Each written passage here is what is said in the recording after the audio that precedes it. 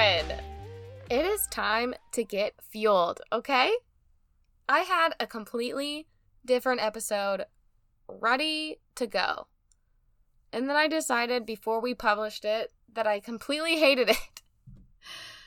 I couldn't send it out. And it wasn't that it wasn't that I hated it.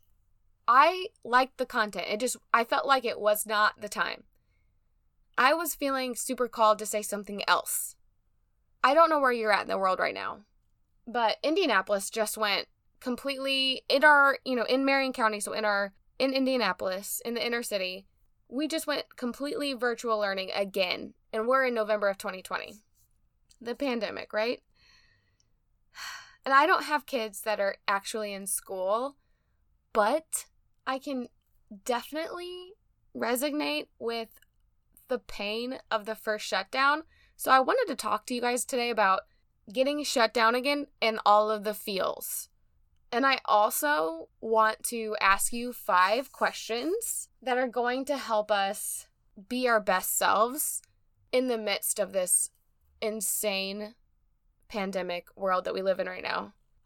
I'm really not even trying to sound dramatic when I say insane pandemic world that we live in right now, because who needs another over-the-top exaggerant voice in their life? I'm seriously not trying to be that.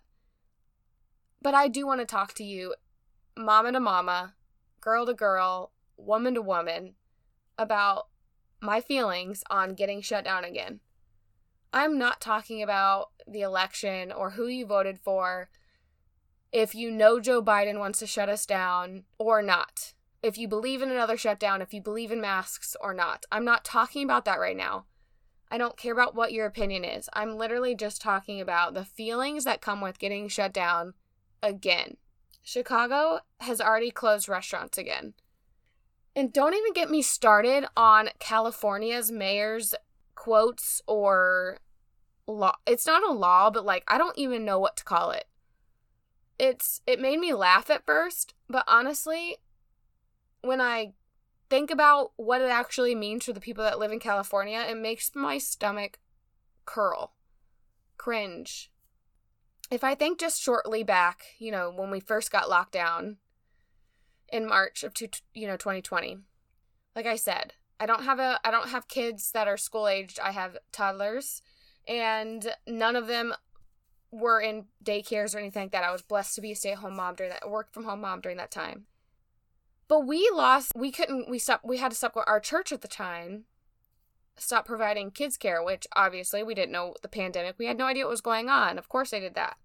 But they did it for so long. Oh my goodness. I mean, my husband, he sings in the worship band. So when he was singing, I would have to deal with the kids. He'd go sing. I'd have no help. I'm wrangling the kids during the sermon. He's singing. He's up in the worship band quarters. Obviously we're not invited there. And it was just a nightmare. And for months and months and months, my kids lost a lot of the only social interaction that they were used to.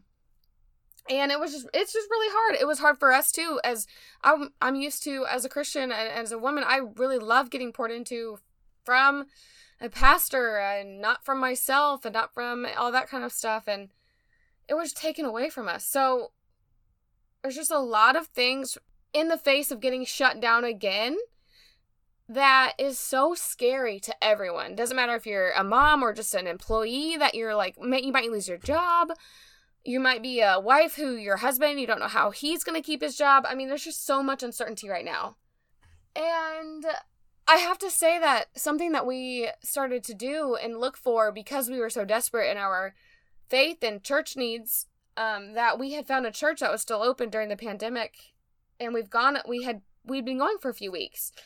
And this past Sunday, my husband again had to sing at our church that we go to all the time. And it was such, again, a hassle to go because my son had now been out of church for 9 months and he is only 2, so he just didn't go to class well. We've been called out and out and out of service to go get him in class. And just facing another closure. Guys, again, I know you probably feel it. I was just really feeling the feels. And then the pastor of this church that we have been going to for the past few weeks said, we will be open until the rapture comes. They're like, well, you know what? It doesn't matter. The kids' town, the kids' area is going to be open. We're going to be open. When he said those words, I cried. I literally cried tears in my living room as my husband was singing for a different church, because I need that. Like, that is something that I need. And I know other moms or other wives or other people feel the same way right now. I know there's school closings that are breaking someone's heart. I know that there are after school activities that are not being able to happen right now that are completely breaking someone's heart. There's just a lot to take in this season of life that we're in. But hey, I am crying tears with you. I was actually on my couch crying actual tears with you. I'm also that friend that asks you the hard questions. The questions that are going to fuel the best version of you and I, not the questions that are going to fuel the 2020 version of us. Okay, girl, we want this, 2021 gas, right? Let's just pump all of this up, right? We're only a couple days away from 2021. No, it's really cute. I know that everyone thinks that on January 1st, 2021, everything is going to go back to normal, or we're just going to magically poof our way back to what we used to know. But I do want you guys to know that there are some truths that you could grasp right now. There are some things that you could take away from this year, no matter how hard it has been, that could better yourself for 2021. Honestly, I don't think there's been a year given to us other than 2020 that has been able to answer these 5 questions. So if you are a pen and paper type of gal, which I am also, you don't have to be though. If you're a techie person like my hubby, grab your notes on your iPhone or whatever phone you have, grab your notes. I have 5 questions that I want you to ask yourself right now. Number 1, what will serve us right now? What will serve us right now? If we choose to focus on the good of today versus the sad, bad, mad, etc. Because what has focusing on the sad, the bad, the mad done for us so far this year? Trust me, I've done it too. Ryan and I both lost a grandma this year. In 2020, in the pandemic, his grandma was in a nursing home and my grandma had cancer. So while my grandma passed away, there were only 2 people allowed in her room. When there was a dozen of people wanting to be there, dying to be in there, but they couldn't.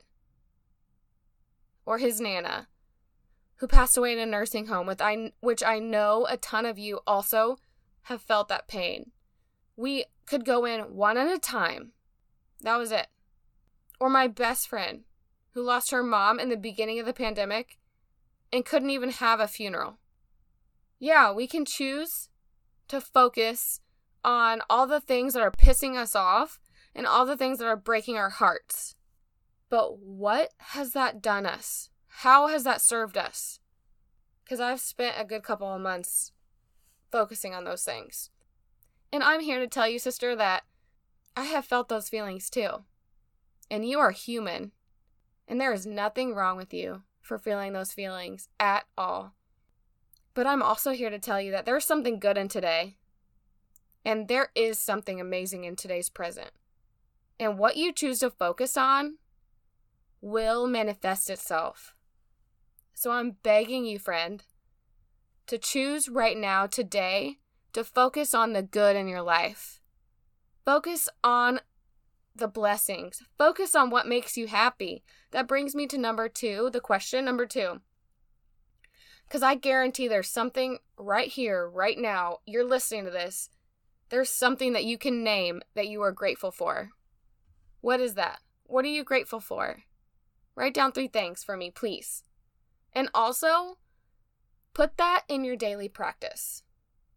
Wake up every day, even if it's just to text a friend that you have as an accountability partner, which is how I started, or you type it in your phone as in your notes like you're doing right now to answer these questions. Type 3 things that you're grateful for every single day. Because focusing on gratitude changes your perspective, it changes your heart, and it changes your mind. It allows you to focus on daily gratitude is one of the biggest first steps into an abundant life. Have you learned something about yourself during this time, during this year especially, that you either didn't know before or you were able to cover up really well? I'm going to ask that one more time. Have you learned something about yourself during this year that you either didn't know before or you were able to cover up really well? So we're all about real talk here, right? And before this year, I was able to cover up really well that I used alcohol and fast food to mend my wounds. Before this year, I was so busy with doing other things or running here, running there, I didn't have time to fill my nights with those things. And then when I all of a sudden had the time, I had the willpower at first, and then when it got really hard, guess where I went? I know I'm not alone, and I'm not asking for sympathy. I'm here to tell you that you are capable of being your best self. Write down what you've learned about yourself. I'm not trying to make you feel bad about yourself right now, because I just called myself out. I didn't eat fast food, you guys. I didn't eat fast food for 5 years. I didn't put a single French fry from McDonald's in my mouth for 5 years. And this year I have had it countless times. Too many times to count. I've had it DoorDash to my house. It's not, I don't want to admit it. Don't make me look through my DoorDash receipts. So I'm here with you. I'm just saying that I've also been on both sides. Write down what you've learned about yourself so we can start working on it. Number 4, if you can't change the people around you, you know, right? You girl, you know that you can't change the people around you. You know, like you can't change the people around you. But, sister, did you know that you can change the people around you? Yeah, you can change the people around you. Honestly, that's my 2020 tagline. So this might be one of the hardest questions of the 5. What boundaries have you found this year that you should be enforcing that you haven't been? With the toxic friends, with the toxic family members, with the toxic environments that you're putting yourself in, whether that's a work environment that you just thought you needed and now you don't, or a dead-end friendship that doesn't make sense anymore. But I also have to call us out a little bit right here. Because no matter what, if it's a toxic friendship, a toxic environment, toxic relationship at all, no one can make us feel anything. We give consent to that. So be present and know that if you can't change the people around you, that you can change the people around you. If those people around you aren't filling you up with empowerment, accountability, Jesus, pointing you to all of the things that you know to be true and good, then ask yourself, what boundaries should you be enforcing? Question number 5, new question. What are you gonna do about it, girl? I have made you uncomfortable 4 different ways. Are you just gonna know all of this information and go about your day in 2021? I hope not. Glennon Doyle said in the book Untamed, and this is a paraphrase, because we once feel, know, and dare to imagine more for ourselves, we cannot, girls, we cannot unfeel, unknow, or unimagine. There's no going back. So after you just sat here and listened to this 15-minute podcast about asking yourself 4 or 5 questions, hard questions, uncomfortable questions, you can't unhear, you can't unknow, and you can't unimagine what else 2021 has to offer for you. So what are you going to do about it? I challenge you to send me the answers to your questions to my email or to my DMs on Instagram. Let's hold each other accountable for an abundant and a vibrant 2021. If we choose to focus on the good, if we choose to focus on all of the things that we have right here and now and practice daily gratitude, and if we took something that we learned from ourselves this year and transformed that in 2021. And then on top of that, we took the people and the environments that were not serving us out. Who could we be in 2021? Who could we be going forward? I pray that at some point in 2021, we get to go to live concerts again. That we get to see friends that have been scared for their lives again. That we get to travel again. I pray that we get to attend weddings and even funerals again together. But I pray that we didn't just go through 2020. That we are going to grow through 2020, girl. Let's fuel our souls, fuel our bodies, fuel our minds, fuel our hearts, so we can free ourselves in 2021. Let's do bigger and better things this year. Let's do it together. Because, like Glennon Doyle said, now that we know, now that we feel, now that we dare to imagine more for ourselves, girl, we can't unfeel that. So let's fuel it. Let's fuel it to the stars. Until next time, girl. Talk soon.